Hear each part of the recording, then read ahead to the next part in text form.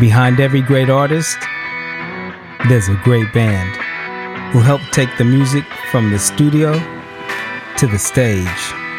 In each episode, I talk with some of the most accomplished and sought-after musicians in the world, delving into the details of their backgrounds, their stories, and their journeys, doing away with the fiction and getting into the facts. It's not about the hype. It's not about the product. It's about the players. Hope everybody's doing well. Coming to you from self-isolation due to travel. This episode is with my good friend, Hannah V. At the pinnacle of her session career, she played with the one and only Rihanna, amongst many others. But she packed it all in to take on the world of production, notably with J.P. Cooper, Lalah Hathaway, and lots of others. Early in 2020, we jumped on a call and talked all things Hannah V. Check it out. So, listen, I'm here with my good friend, Hannah V, Hannah Vasanth. Good to talk to you, Hannah. Good to kind of have this moment to kind of just catch up and see where you're at. Thanks for coming on. Thanks so much for having me, Coach. What are you doing right now, man? What's going on with you musically? Right now, listen, I'm just producing nonstop. It's been great. It's been like, I've got my regular clients, you know? So, and that's obviously that's my paid shit, so that takes priority. But then so many projects just bubbling, you know, beats I'm sending to people or like little projects I'm building with artists. I love working with singers and with artists. That's always been my thing. And I think as pianists anyways, we've got that in us, isn't it? We love accompanying, you know? And so I love doing that with my production too. So for me, like working with a singer or with an artist and finding and helping them find their sound and adding my sound to it and it all becoming this beautiful melting pot of who we are. I just find it so exciting, man. And, you know, it's my sixth year now as a professional producer and I'm still so excited, Coach. Like, I love my freaking job. It's so fun. And you know how it is. It's just fun, man. It's just, you know, no, obviously some days are harder than others, blah, blah, blah, the usual stuff, but I'm loving it. I'm honestly loving being a studio rat. So, playing music or producing music, which would you choose? Right now? In a crazy way, Coach, I feel like my entire life led up to this moment of me being a producer. Wow. And that's crazy because I am a pianist, I'm a performer, I love my instrument. But being a producer has given me the opportunity to showcase other musicians and bring the best out of artists. So it's taking my musicianship to a different level, you know? And I get to play on most of the records anyways, you know? So I get to still be a musician, but being able to shape the full sound of something, man, it's just incredible. An incredible feeling. Before we get into some background stuff, I just always like to kind of get a gauge of where people are at right now so that people who maybe don't know too much about your history kind of know about your present. And that's really exciting to me. Like, when was the last time you practiced, man? Oh, man, I don't like that question. Yeah.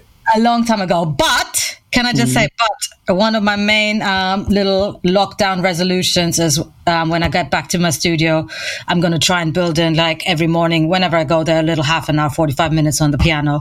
Because it's just something as an instrumentalist, I just don't get a chance to do it. No, I feel you, man. That's probably an excuse, and I need to... It's not an excuse. I'm trying to remember when, you know, I'm trying to get my playing back together. Like, I'm not... it's not an excuse. Especially in the studio, Coach, like, because it's like I only need to, like, concentrate for, like, 5 minutes or later on my parts, you know? And then I'm cool. So you're not thinking constantly as a musician, right? But then it gets tricky when you get the phone calls from other producers. They're like, Hannah, do me an epic intro, do me an epic outro. And then you're like, shit, okay, need to get my chops back up. And I just want to be at a level where I can do that all the time and I don't need a day or two to get my chops back up, you know? Or you can get somebody to do it. I mean, the whole thing is like, I just always believe that playing music and making music is two separate things. You know what I mean? They're kind of two separate kind of skills. But, all right, that's interesting. If you had to pick 3 artists that you would listen to on your desert island, who would they be? In no particular order. Aretha. Mac Miller. Okay, shit. And is it going to be Miles Coltrane or Herbie? That's hard. That's tough. You know, Miles, because he's got all the musicians on with him anyways. Yeah. Yeah. Okay. That's interesting. I kind of like to gauge where people are at musically. That's a really good kind of like broad section. It's jazz, it's soul, but it's hip hop. I feel you, man. That's what's up. I mean, saying Miles, so like, would he be like, what musician inspired you the most that doesn't play your instrument? I think it would have to be a couple. I can't pick one, but Cannonball Adderley. Oh, wow. Okay. Miles, Coltrane, Christian McBride. I love trumpet players too, man. Lee Morgan, Freddie Hubbard. You know, so we're talking our jazz legends.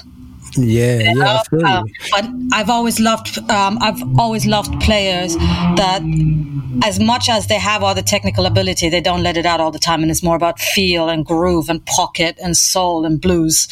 Like that is my shit. You know, it has to feel good. So moving on that train, let's take it back a little bit. So how did you get there? How did you get to that place where your heroes are people like Cannonball Adderley and Miles Davis and such, you know?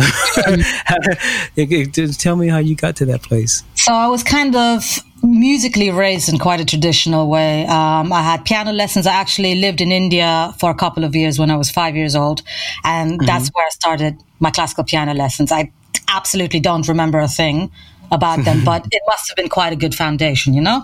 So I moved back to Germany and had a classical piano teacher, a German classical piano teacher called Elke Damaschke. And she was amazing, but she was so strict coach. But she was amazing. And now as a grown-up, I wish I would stuck it out a bit longer. So I was with her for like 2-3 years. And quite fast, I got to a competing level, classical, you know? And and again, I wasn't like one of them genius kids, but, you know, I'd come in 3rd or 4th, so not bad, considering I wasn't a little genius that started at age of 3 and was playing with orchestras at age 7, you know? And she was really strict about technique. She was strict about repertoire. And in Germany, you don't do grades. So it's down to the teacher to introduce you to different composers. And for me, that was really such a beautiful thing, because imagine being 9-10 years old and being like, man, Bach is my shit. Do you know what I mean? Wow. And already having your preferences. And you know, when I became 12, 13, you know, I was like, got a bit moodier. So, you know, I loved my Debussy. And so like really great piano teacher. But, as I became a teenager and my piano lessons were on a Friday afternoon after school, I stopped. I just couldn't be bothered anymore, you know? Wow. Which sucks in hindsight. Sucks. Yeah, but even that in itself. So you grew up in Germany and you learned classical piano in Germany, basically from sort of like early years to sort of teenage years. Yeah. Wow. So you were already deep in it before you even got in it, huh? I guess so, but you know what? All of that time it was something I did after school. It was something I did in church, but it wasn't serious like that, you know? And then the turning point was, so I went to an American high school in Germany. It was international school. So we had loads of American teachers. Half the teachers were American. So we had an amazing music section, a whole building for music. And we had a big band teacher there, Dr. Hinton. And so at that time, I was playing in the little orchestras. I was playing in bands. I was accompanying everyone. I could sight read. I was a really good sight reader as a kid. So, you know, all the choirs, whatever, they just get me up to help out, you know? But again, it was not that I was doing it without passion, but I was just doing it, you know, coach? Like, it was just like breathing or whatever. You just do it. You don't overthink it when you're a kid. And then Mr. Hinton one day, I think I must have been 14, handed me 2 tapes. On the tapes were Kind of Blue, Blue Train, Coltrane, The Real McCoy Tyner, and a Roy Hargrove album, his first album. and 2 cassettes coach. And I took these home, and you're just like, whatever, okay, let me have a listen. And I swear I listened to these tapes and I was like, what is this? Wow. And I immediately have to get involved. So that was a defining moment, getting those tapes. And then also there was a jazz workshop at school, and we had some of the some musicians, local musicians, jazz musicians come down. And again, there's a very big expat community in Berlin. And so there's like these cool American musicians, you know, jazz musicians that had like cool hats and cool threads and all of that, you know, and they walk in. And I remember one of them just called out an F blues, you know, and just counted it in. And I was like, what is going on? There's no music. How do you guys know what to play? Like, I was blown away at witnessing improvisation live for the first time, you know? And just something in me just clicked, and I was just like, I just need to do this, you know? But I was honestly so blessed that I went to a school that supported me, that I had an amazing big band teacher, that my parents were totally behind me. So I went to jazz camps when I was 15. I flew to Northwestern, did 3-week jazz camp. But then when I was 16, I did the same camp for 5 weeks. You know, so these are things that not everybody gets. Like, no, absolutely. It's real privilege. Absolutely. Real privilege. Imagine flying across the country, hanging out with other jazz musicians your own age, you know, practicing all night, doing gigs. Like, it was incredible. Do you remember why you chose piano, or was it just one of those things that you were kind of presented with? Yeah, I was just presented with it. That's an interesting question. Yeah, no, I never chose it. Wow. It was just the first instrument. I guess my parents sent me to piano lessons, you know? And that was it. Yeah, interesting. Yeah, it wasn't a choice. It was just my parents getting me piano lessons. Did you ever play anything else? Listen, I tried, because when I was, you know, like those years between 15 and 17 when you're just deep into music, you know? And so I tried my hand at other instruments. I took bass lessons for a while. My sister started violin lessons and like quit after like a couple of lessons. So I took over a couple of her lessons. So I dabbled, but nothing serious, you know? Nothing serious. Right. It was always the piano for me, really. Yeah, amazing. And when you were like, I mean, I remember having around a similar age, having an interest in jazz and classical music too. I like to kind of like, you know, like Debussy, Ravel, people from that kind of era, because obviously they had all the 9s, 11s. They were doing all the jazzy shit too. So I was kind of into that. But did you ever find, at that point, were you ever conflicted as to which way you would kind of go in terms of like classical piano or jazz piano? Or were you just like, no, I'm jazz? You know what? I still took classical piano lessons when I started jazz, but yeah, I already knew what direction I was going to go in. So it's almost like I just did the classical lessons just to keep it up, you know? And also with classical, with any teachers, but my classical teacher, Elke, she was so crazy good. It was hard finding someone that was like on that same level. Right, you know? right. And you know, Coach, when you're like, you're probably the same. We're clever. We know how to get away with shit. Do you know what I mean? If you haven't practiced, you just start talking about something artsy or whatever, and people, you know what I mean? Like, there's ways of getting around it. Whereas my German teacher, that wouldn't have flown with her, you know? Yeah. But it's kind of, it's not a regret, but next lifetime, I think I'd like to be a classical pianist, because honestly, I loved it. So I'm just sitting here thinking, right? So at what stage you're there, you know, going to jazz camps and listening to McCoy Tyner and, you know, whatnot. At what stage did this become like, hey, I'm just playing piano, you know, because that's what I've always done? When did it then become something that, hey, maybe I can do this for a living, or I can make a career out of this? How did that happen? I think it was quite early on, honestly. Again, 15, I'd say. Wow. That's amazing. You know what? I was lucky because I had such a music community around me, you know? Right. So I think it's easier making those choices when my best friend was a musician, Natalie Williams, you know? Right. She's a musician. All my homies are musicians. We're practicing all the time. I'm playing in bands every single day after school. I play in church every Sunday. You know, like even the gigs we're doing, of course, they're kiddie gigs. They're not, you know, they're not real gigs, but I'm performing all the time. You know? Yeah, but I just always think to myself, like, no parent is thinking to themselves, oh, yeah, my daughter's going to be a musician. Like, nobody. Yeah.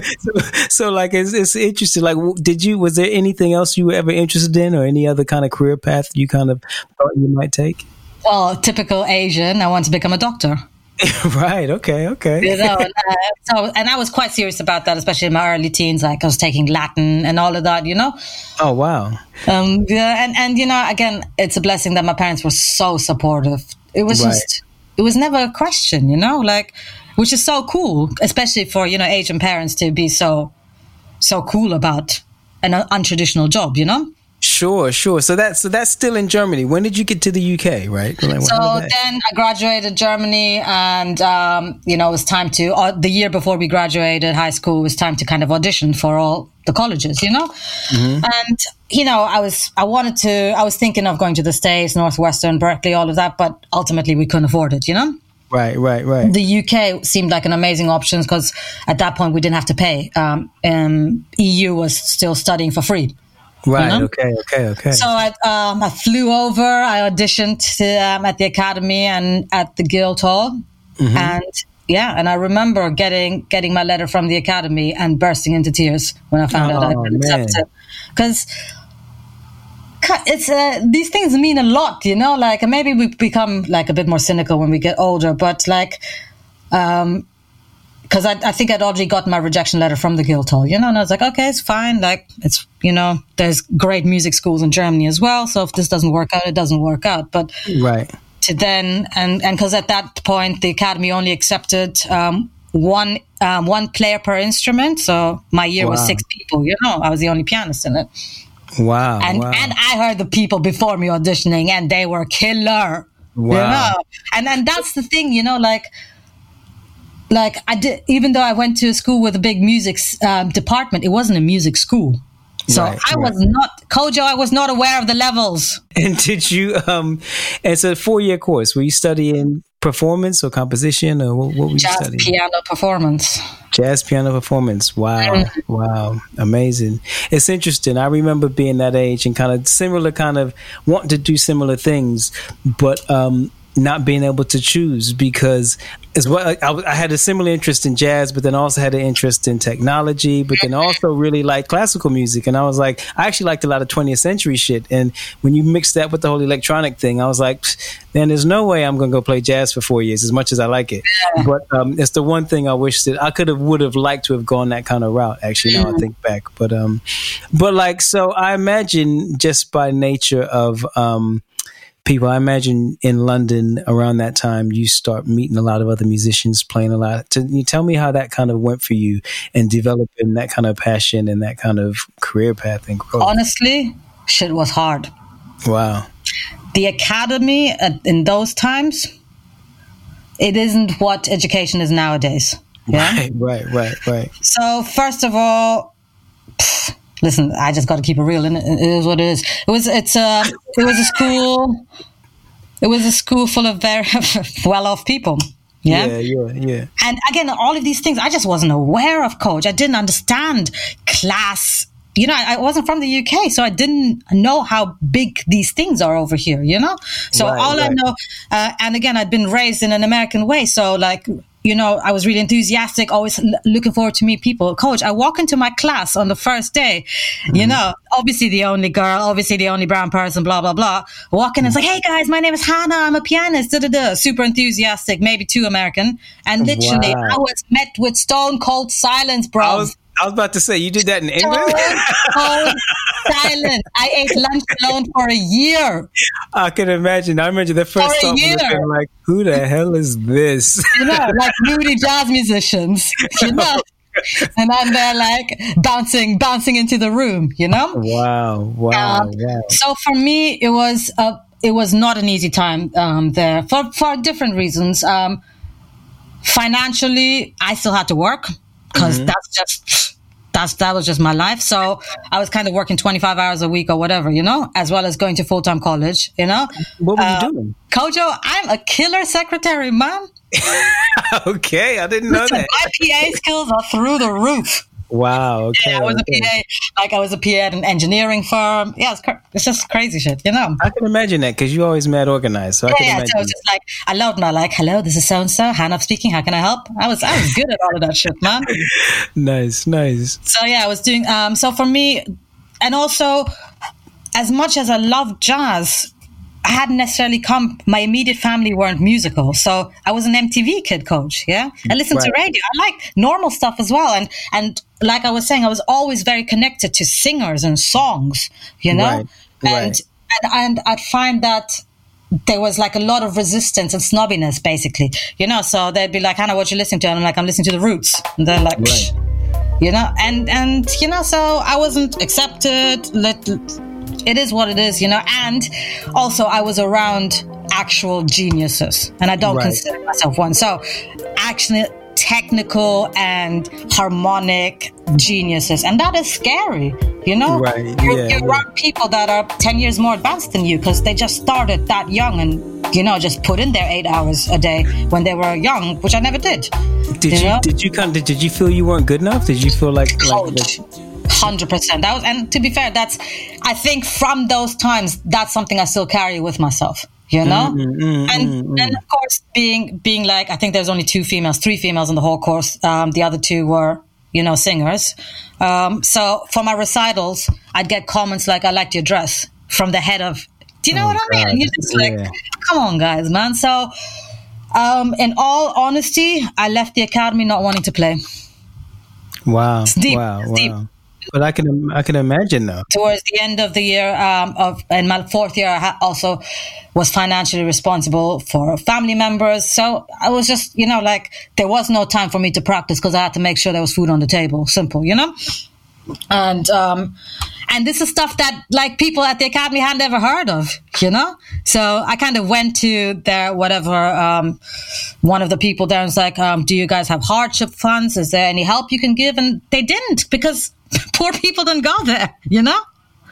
Right. So, I didn't graduate, as in I didn't go to the graduation ceremony because I couldn't afford the gown. Wow. So for you, it's like it was financially, it was really difficult. It wasn't just a thing of like, hey, I'm going to college, I'm going to make all this money. It was actually really difficult just to actually complete college, let alone like do anything professionally. Completely. And I think there's never a doubt in my mind that I wasn't going to finish the course because I'm not a quitter like that, you know, like I would have somehow figured it out, but it was really, really tough. And, you know, like, and silly things like there was a £50 library fine because I hadn't handed in my real book. And, you know, like dumb stuff, Coach, dumb shit. And I was like, I didn't have £50, you know, like, so I look at the academy with mixed feeling because the positive of it is to this day, the best musicians I know are people I met there, you know? And of course, I made really great friendships. But I don't think it catered for people that weren't necessarily jazz prodigies. And sure. And maybe wanted to do something else. Coach, I had no idea about pop work. I had no idea about session work. I had no idea that there were other ways I could make money as a musician. All I felt was like, well, you're not really the best jazz musician, so shit. You know? It's interesting because I always think to myself, like when somebody goes on a 4-year jazz course or 4-year class or whatever 4-year course you do, a 3-year course, whatever, what were you thinking? What was the end game for you? Like what did you want to come out there and be able to do to earn a living? What were you thinking at that time? I wanted to tour all the jazz clubs, all the Blue Notes with my jazz trio. Very romantic and idealized vision in my head. Very young vision, you know? But yeah, I just wanted to travel with a trio. Just classic piano trio. That's all I wanted to do. Wow. So interesting. And I was introduced, we did do 1 year of production, well, like a really small, low-level production course at the academy for a year. And that was kind of my first introduction to Logic. That was the sequence that we were using, and that's the sequence I've stayed with all my life. And I did find it interesting, for sure, and I definitely took to it. And I was the only one, while everybody else was writing like free jazz jams, I was like chopping up Janet Jackson samples and getting my singer friends from the classical course to come and jump on it and, you know, writing choruses before knowing that that's what I was doing, you know? So there's a natural wow. inclination to all of that. But, you know, like it was it's just once a week, a bit messing around on the computer a bit, you know. So again, it wasn't anything I was taking serious at that point. So the jazz trio thing clearly didn't work out. That didn't seem to happen. So how did you go from that to, I guess, what to me would seem like the second phase of your life? How did you get out of that and into something else? Well, so graduated college, graduated the academy, and realized that I wasn't about to tour the world with my jazz trio, and so and so spent like the first 2-3 years. Like I had a part-time job still as a PA at a record label at this point. And then Kojo, I played in every single bar and every single restaurant in London. If there's a piano somewhere, I have played there. Trust me. Wow. So 30 hours a week of solo piano gigs. That shit was depressing, bro. But only in hindsight, because while you're in it, Kojo, and you know, you're the same. While you're in it, you just do it, right? You don't overthink it. You just do it. You just do. Kojo, 5-hour gigs for £50. Are you mad, bruv? Wow, and you probably finished like, I got £50. You probably like, yes, all right. And you know, you just learn, just made friends with all the bar people, bar stuff, so I can get my free drink. And you just play and play and play and play, you know? And I was teaching a bit. And for me, looking back, the thing I find so amazing in many ways is I wasn't unhappy with my life because I had no idea what was going to come, you know? And as far as I was concerned, I was still a professional musician in London. Yeah, it wasn't glamorous, but I was playing piano more or less every day, you know, running around from restaurant to bar to restaurant to bar, you know? So I did that for a while until like the call that opened up, you know, this new path for me was from Bob Knight. Bob, and we'd gone to the academy together. He was a year above me. And so he called me up. He's like, Hannah, I need you to play keyboards. And I'd never played keyboards before, you know? And he's like, Charlotte Church, he was at this point, he just started MDing himself. And he was doing Charlotte Church, and they decided that they couldn't afford the string players and the brass players, you know? So he's like, Hannah, I need you to jump on it, jump on second keys. And the first keyboard player was another really good friend of us, of mine and of us from the academy, called Rob Taggart. And so Rob programmed up his keyboards, his B-rig for me, because I had no clue, Coach, programmed it up. I charted it out, and he's like, and they were just like, Hannah, listen, we'll just run you through it. Don't worry about it, you know? I walked into my first pop rehearsal. Where was it? Was it John Henry's? Possibly, don't know. Walked into my first pop rehearsal and see my keyboard rig and see some dude like doing stuff underneath it. At this point, I had no idea what a tech was. And I'm like, hey, I'm Hannah. I think this is my station. What you doing? He's like, I'm setting it up for you. I was like, oh, you don't have to. And he's like, no, it's my job. And I was like, what? You mean I don't have to carry the keyboard up and down stairs in my little heels anymore? Yeah. And so the keyboards, the sounds have been programmed for me, and Rob quickly ran me through it. He's like, this is how you change patches. These are the songs. You know what you're doing. And Coach, that first day of pop rehearsals, I was like, yo, this shit fits me. This suits me. The precision of it, you know? Actually having rehearsals. You don't even have rehearsals as a jazz musician, you know? But to be able to perfect things, to be able to play in the pocket like that, the fact that fills were thought about and discussed and sounds were, and like, and there was like, we were trying to get close to something, close to the record or close to feeling or whatever, you know? It was just, I just loved it. I just fell for keyboards and fell for the world, for that world, you know? And that was how it started. Amazing. So I think I did Charlotte for like a month or so, jumped a couple of other little gigs. And then I think my next big gig, that was my big learning curve, was Bugs in the Attic. I was on the road with them for 1.5 years. Wow. So how did it feel to come from a world where like people are like, oh my God, there's this girl, she's trying to play jazz, to a world where, you know, people think it's cool to have a girl in the band? Like, how did that kind of feel, kind of getting in that place? The first couple of years, it was the same bullshit. Yeah. So there was a year, Coach, I kid you not, where I mimed more on Top of the Pops than played live. because I got called for all the mimes, but I never got the auditions. Can you believe this? Wow. Because they liked the look of me. And I was just like, let me just, all I'm asking is for an audition, isn't it? If you don't like my playing, that's fine, you know? But I just wasn't getting the auditions.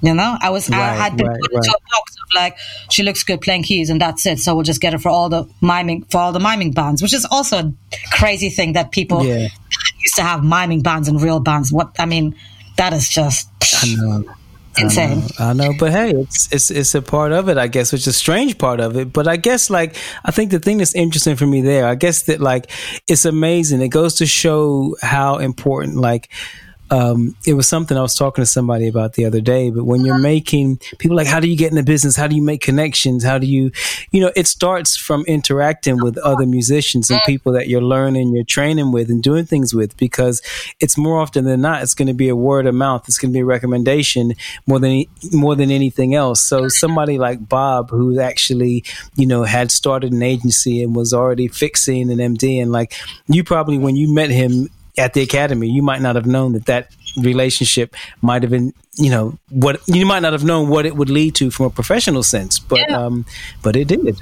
you know. And coach, the joke of it, when Bob started the agency, he was like, Hannah, I need more gigs. I'm going to start an agency. We were still at the academy.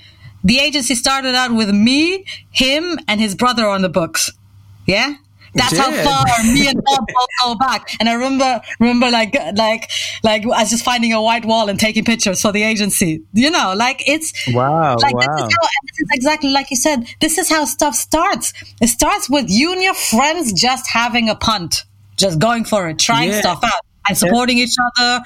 Yeah, and I think too, though, it's like you got to bear in mind too. It's like, you know, like they say, if the mountain won't come to Muhammad, sometimes you got to go to that mountain. So people think like, if somebody's not giving you a gig, then, you know, get a gig. You know what I mean? Like, you know, great. Why not make an agency? Why sit around and wait? Why not present it a different way? So that's great. That's great to have been a part of something like that from the start. So, you know, really cool. I think everybody kind of gets that, like, when you're kind of doing things, one thing tends to lead to another and this and that, whatever. And I think that's fantastic. What would you say what was your first kind of, like, I guess, like, big gig in sort of like air quotes, that kind of, that you started doing? I think it started, for me, things started because the Bugs in the Attic, that was such a fun gig, but we were on at like 1 a.m, you know? That kind of thing. Festivals all over the world and stuff like that, but it was a party band, you know? And even though they were How would you describe their music for people that don't know? How would you describe it? Listen, Bugs in the Attic, if you guys don't know it, immediately check them out. They are one of the originators of a West London music style called Broken Beat.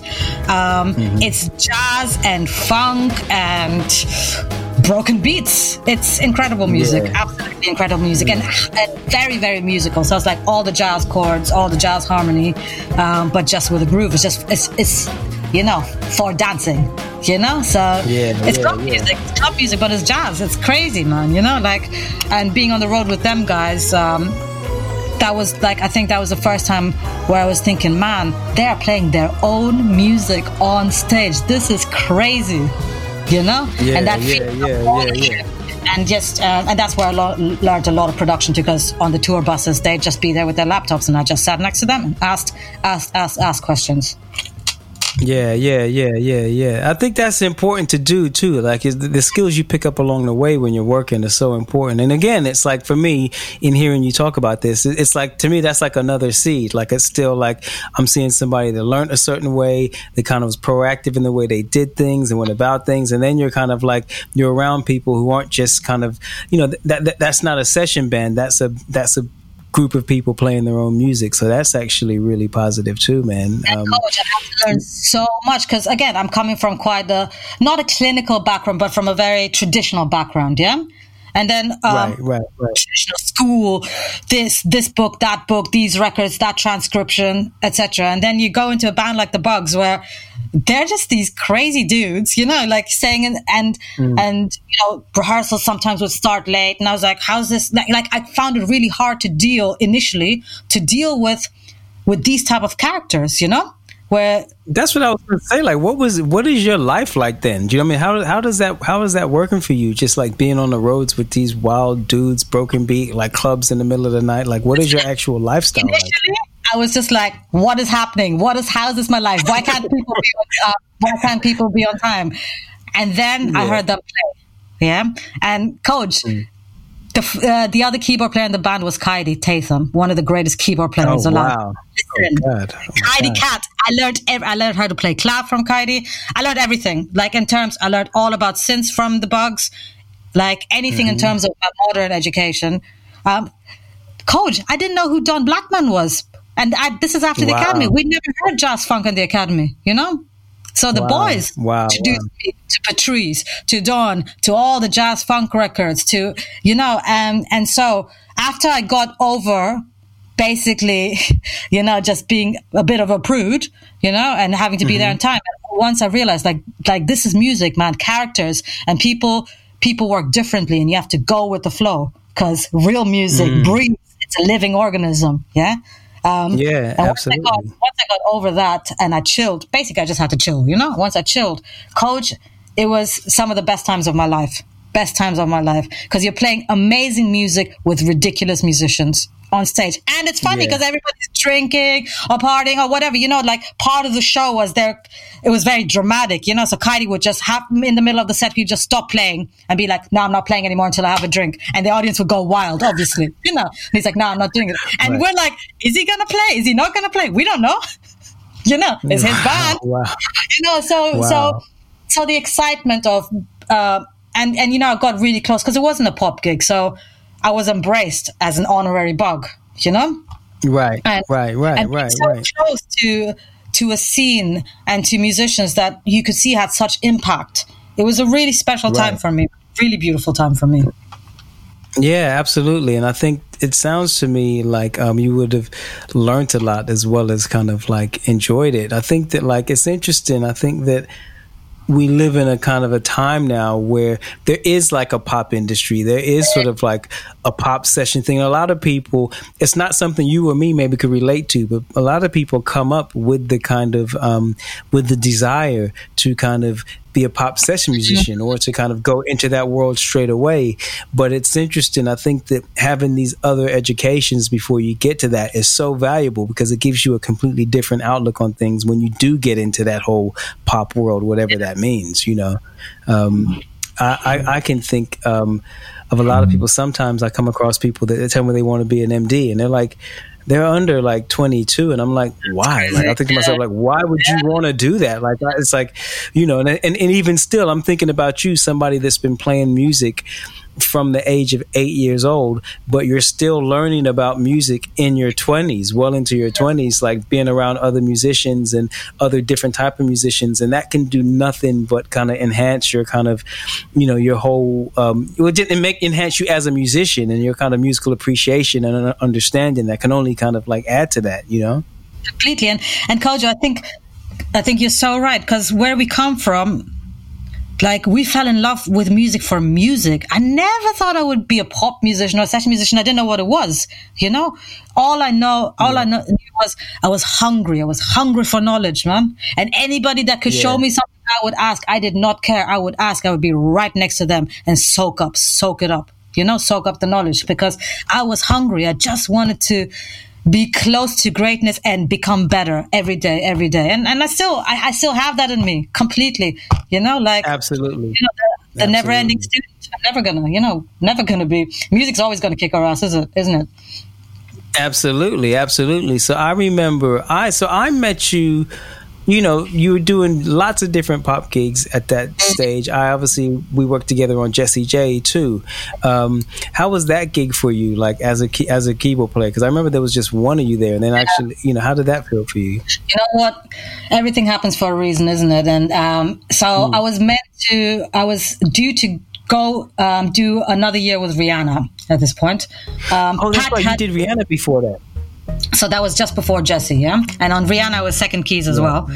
Packed all my bags. And I remember, Coach, I think you were just saying, Hannah, just do a couple of gigs because I know you're about to go back, you know? And so I just did I think a few live lounges or something like that. And then I didn't get back. I didn't go back to Rihanna because she changed management. She moved over to Rock Nation, and they got a new MD. You know. So, just quickly, actually, because I don't really want to talk about, obviously, if you do a gig like Rihanna, you're playing for one of the biggest artists in the world. What does it feel like when you finish a gig like that? Like, because, how does that feel when when that gig is over? Weird, because I found I can imagine.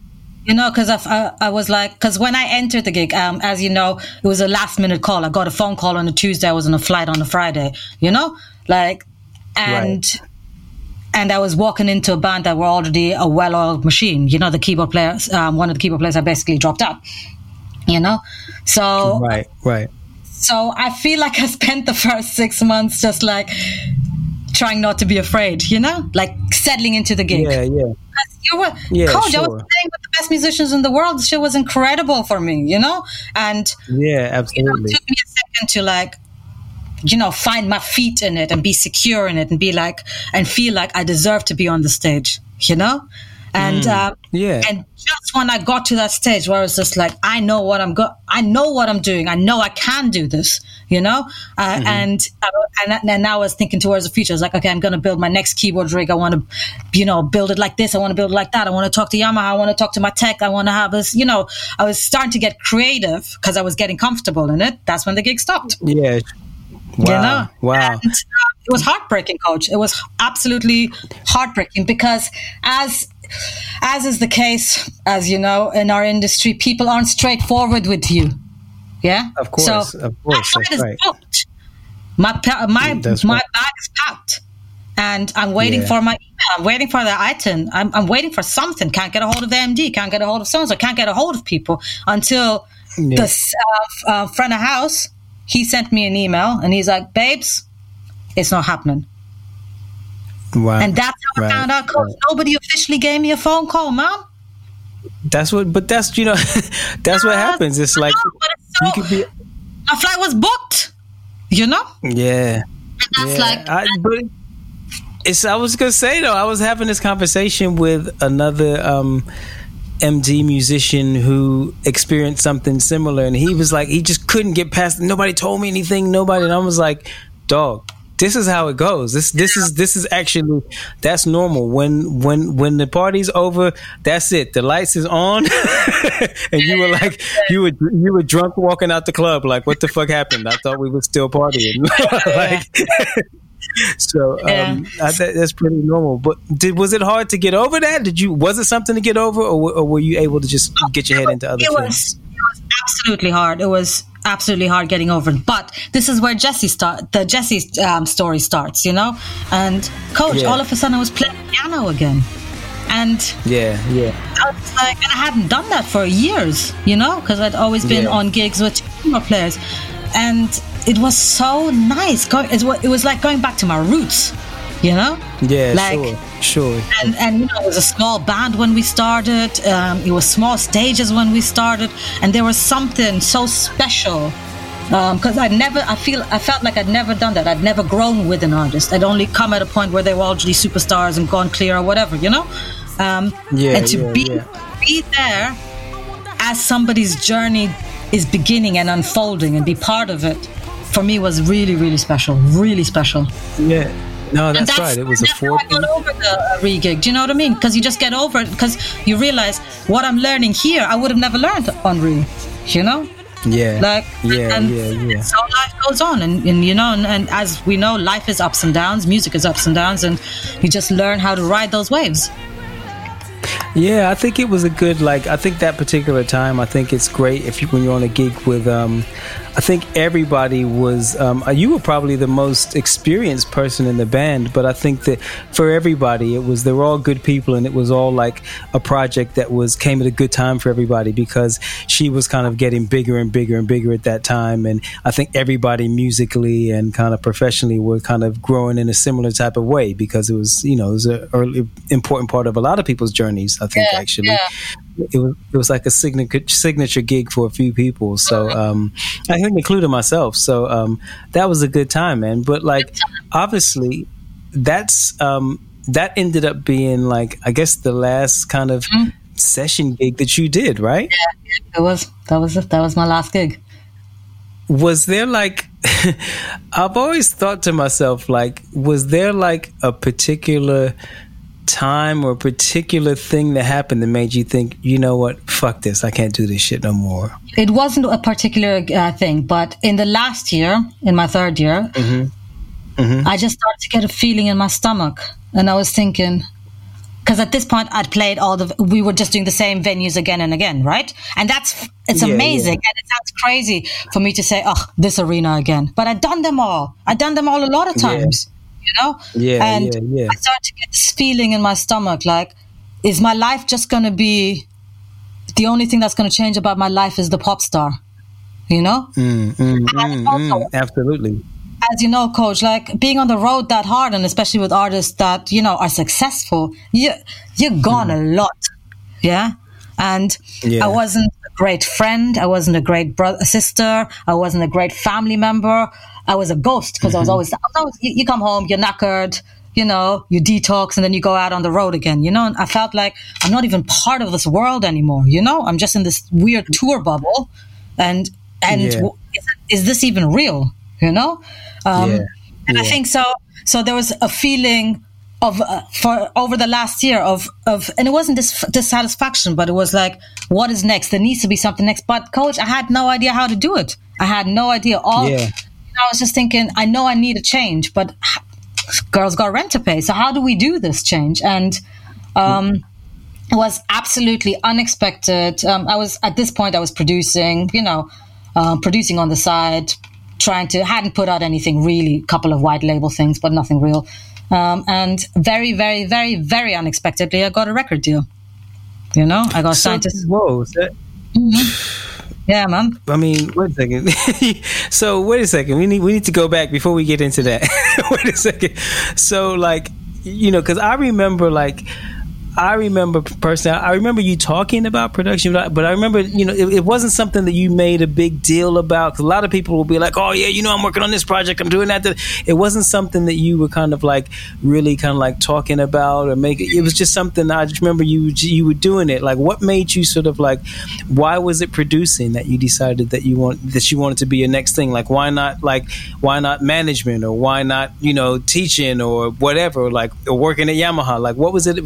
Had you always wanted to produce? Like, what made you make that decision? Again, it's like the piano, like it just happened. So I was just producing for myself, very much as a hobby, but I was doing it I was doing it properly, and what I mean with that, like, I had a singer, I had a project, I was writing, and we were, you know, like, I was spending a lot of time on it. This is back in the day where, you know, you don't have any treatment, so you have your singer go under a duvet, you know, that kind of things, you know, like, but it was fun, and I was taking it seriously, and I was trying to learn, and, you know, like, I was listening to the bugs and trying to like do a similar sound or whatever. So, but I wasn't thinking, and now I want to be a professional producer. You know, I wasn't thinking anything. All I knew, and all I was praying for and putting out into the world was, I need a change. That was all I was saying for. You know, amazing. So amazing. It was absolutely. I wasn't planning on becoming a full-time professional producer. You know, and that's when I started working together with Coors. Coors is like a full-time professional pop producer, 4 million records sold, blah blah blah, all of that, you know. And very, very slowly I learned the ropes, very slowly, because being a hobby producer and being a producer for real, big difference, you know. And so he just helped me basically work on a couple of records, and I was about to drop a record with one of my singer friends when I sent it around to the very few label contacts I had. You know, didn't have a lot around. One of them got back to me and said, Hannah, hold tight for a second, because we're opening up a new sub at Sony. This might be a good shot for it. You know? Months later, you know, I got a phone call. I went from them, and it was a small deal, Coach. It was a 2-single deal, which ended up in a 2-single and an EP deal. So it was a small deal. It was a small advance, but it was enough of an advance to say, I can quit being a session musician. That's right. That's right, and you're working, you're doing it. You're kind of, you're on the train and you're going somewhere. That's amazing, man. And did you, like, at that point, did you ever think to yourself, like, oh shit, but maybe if another gig comes along, maybe put it, or were you just completely embracing this new change and this new direction you were going in? It was crazy, Coach, because I knew. You remember the last arena tour we did with Jay, the one that sold out. I do remember. Yeah. I remember your last show. I remember it. So that before the arena tour, I knew I was leaving. Yeah, and I hadn't told no one because I wanted to basically sign the contract. But I knew this, and for me, it all came down to music, Coach. I knew if I was really going to be good at production, and I wanted to be, I needed to dedicate time to it. That's it. Absolutely. It wasn't like I don't want to be on the road. It was just like I need to get really good at this, and I'm starting this whole professional producer thing quite late. So I need to do it. Coach, when word came out that that I'd quit Jesse, that I quit the session scene, I got 4 world tours offered within 2-3 days.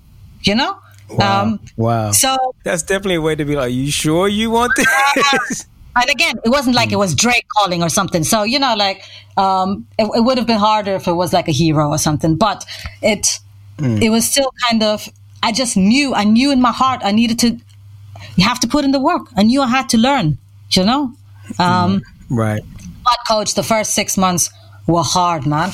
Because I just remember like watching the Jessie J band on their Instagram and being like, oh my God, I love that hotel. Oh my God, they're there. Oh my God, they're in Africa hanging out with cubs. Like I was hating Coach. I could not get over it. I couldn't. Yeah. I had made this decision, but I wasn't equipped for it, because 8 years I'd been on the road.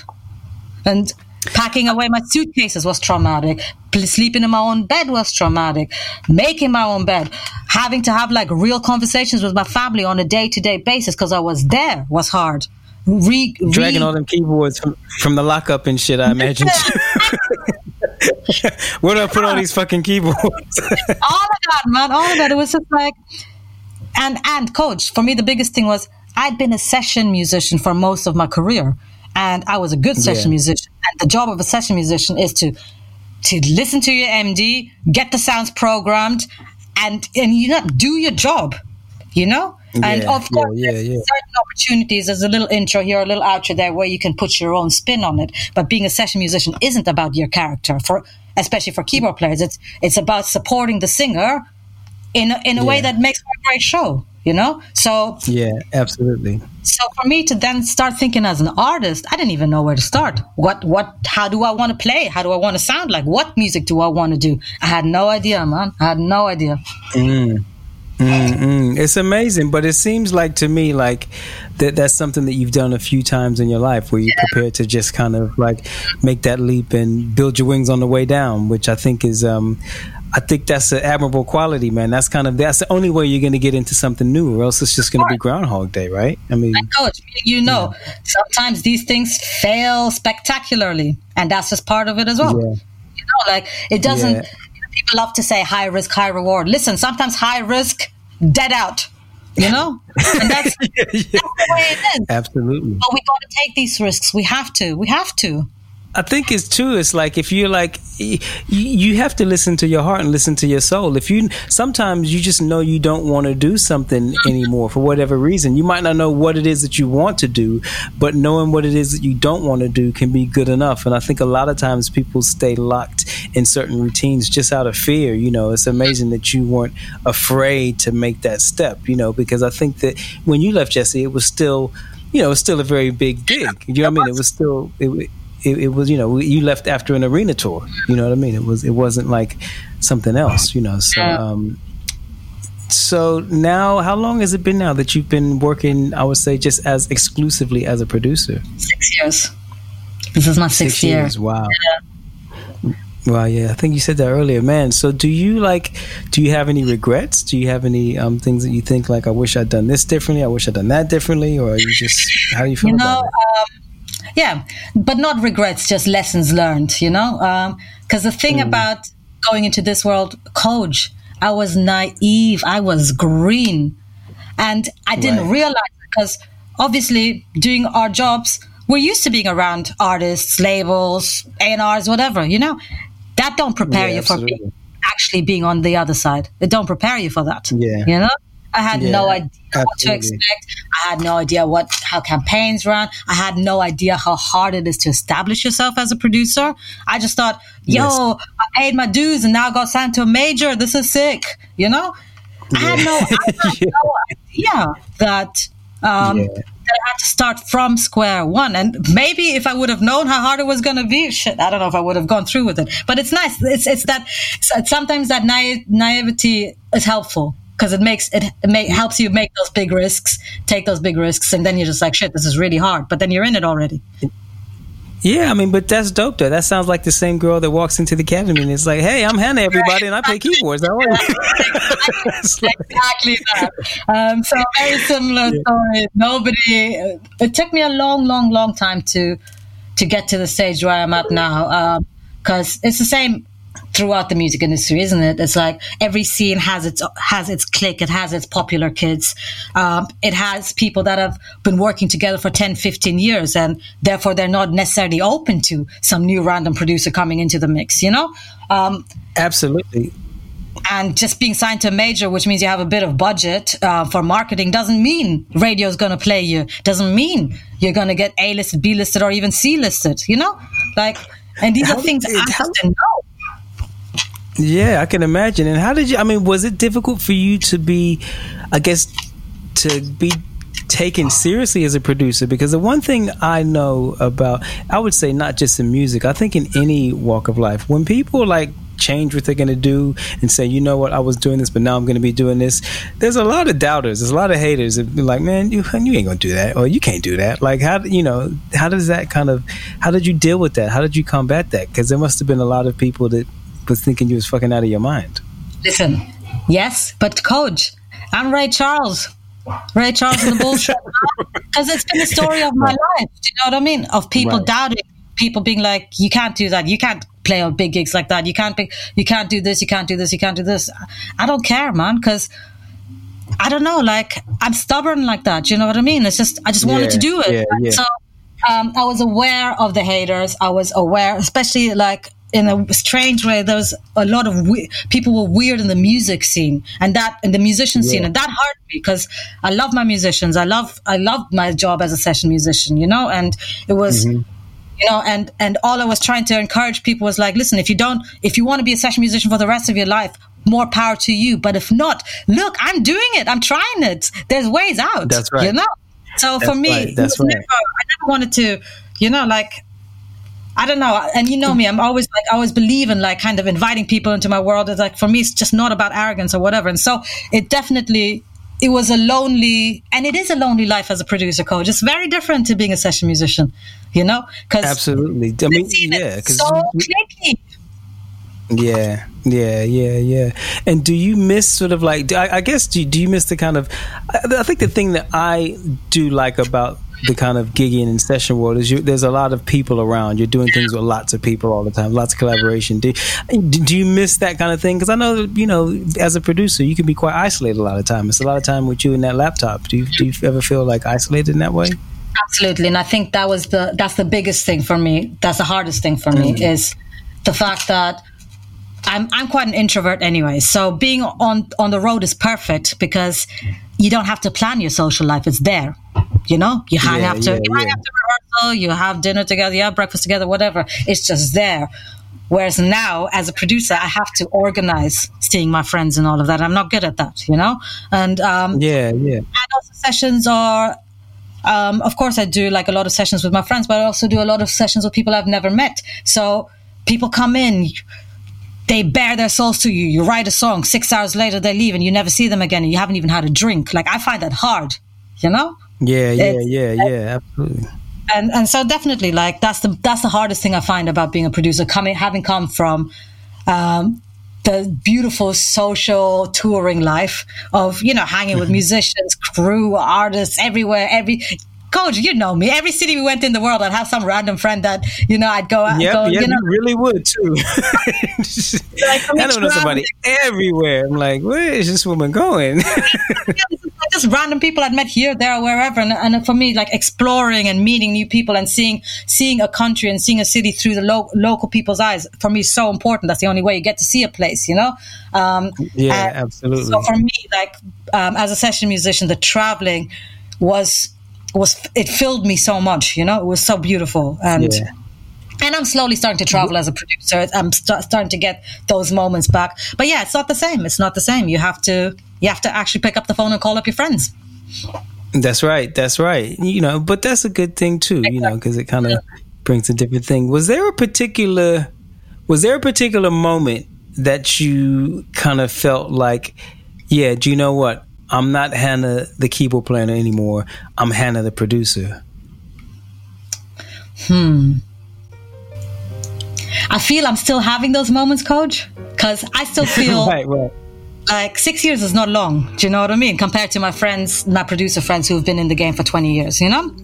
I still find that I'm getting those moments, and they're amazing moments. Like I had a moment not long ago, 3-4 months ago, where for the first time another keyboard player came to play some parts. And for me, right. I was like, this is a trip, yo, because I'm a keyboard player, so what the hell? But it was Mike, so it was a thing for JP, and Mike's his live keyboard player, so it totally made sense. It was a song they'd done a lot for Mike to lay down those keys, you know? And and he came to the studio, and I was thinking, I wonder how my ego is going to cope with this, yeah? Like, right. And again, Coach, I'm at that age where I'm honest to myself. I don't need to tell no one about it, but I know, like, this could be tricky. Coach, it was the best. It was amazing having an amazing keyboard player who's a good friend sitting there and me just being like, okay, change the top note. Okay, do that. Can you do this for voice leading? And just being the brain and not having to think about my fingers at all. And that was a moment where I was like, man, you're a producer. You know? Yeah. Just no ego, and it was beautiful, and Mike was just responding so fast to all the suggestions I was giving him, and it was seamless and it was beautiful, and so I have these little moments. I had another moment end of last year where I had a big session for JP again in Church Studios, and this was the second time I'd done a session in Church Studios, and the first time was 2 years ago, and it was hard. We got through it and the stuff sounded amazing, but I was a wreck after it, you know? Coach, right. When I tell you, I came in there and, of course, things went wrong. So-and-so was late. This arrangement wasn't working. Blah, blah, blah. Buzz here. The usual stuff in big studios, yeah? Coach, I just never lost my cool because I was just like, I know what I'm doing. And I've got an answer. Every time there's a problem, cool. This is what's going to happen. Video guys, I need another half an hour because we need to get the music right. Cool.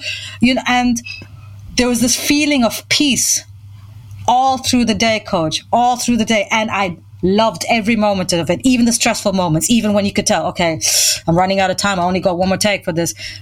And again, I left at the end of that day, and especially in comparison to my session 2 years earlier, which was very stressful. This was just as stressful, but I just rolled with the punches, and I loved it. And that was another moment where, when you just think, I was born for this shit. I was born for this shit.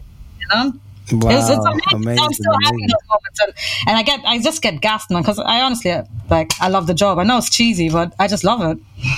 So I think just being able to say, this is what I'm doing now, this is what I'm doing, this is how I'm doing, you know, and then you can kind of, I think it's about writing your own rules, do you know what I mean? And I think that's obviously something you enjoy and you've kind of connected with, and that's clearly working for you, and clearly that you do well because you're able to kind of sustain a career in it and keep it moving. So that's fantastic, Hannah. I mean, listen, it's been great talking to you, man. You've got so much kind of like history and kind of longevity and been doing so many different things, and I think it's been great kind of really kind of talking about that. So thanks for coming on and having this conversation, man. I really appreciate it. Thanks so much for having me and for asking all the right questions. Coach, you know me and you could go on for days about this stuff. I know. Fantastic. All right, Hannah. Well, listen, take care. All the best in the future. Great talking to you. We'll catch up soon. Anybody, if you want to check out Hannah, you can go to her Instagram or website. What's your details, Hannah? Where's all that stuff? Hit me up on Insta on Hannah V Official or just Hannah V on Twitter. You'll find everything there. Fantastic. All right, then. Listen, great talking to you, and we'll catch up soon. Take care. Take care, Coach. Hope you enjoyed that episode. It's always nice to talk to such a great friend, especially when they're fearless. If you haven't already, I'll say it again, Please like, follow, subscribe, share, all that good stuff. Spread the word.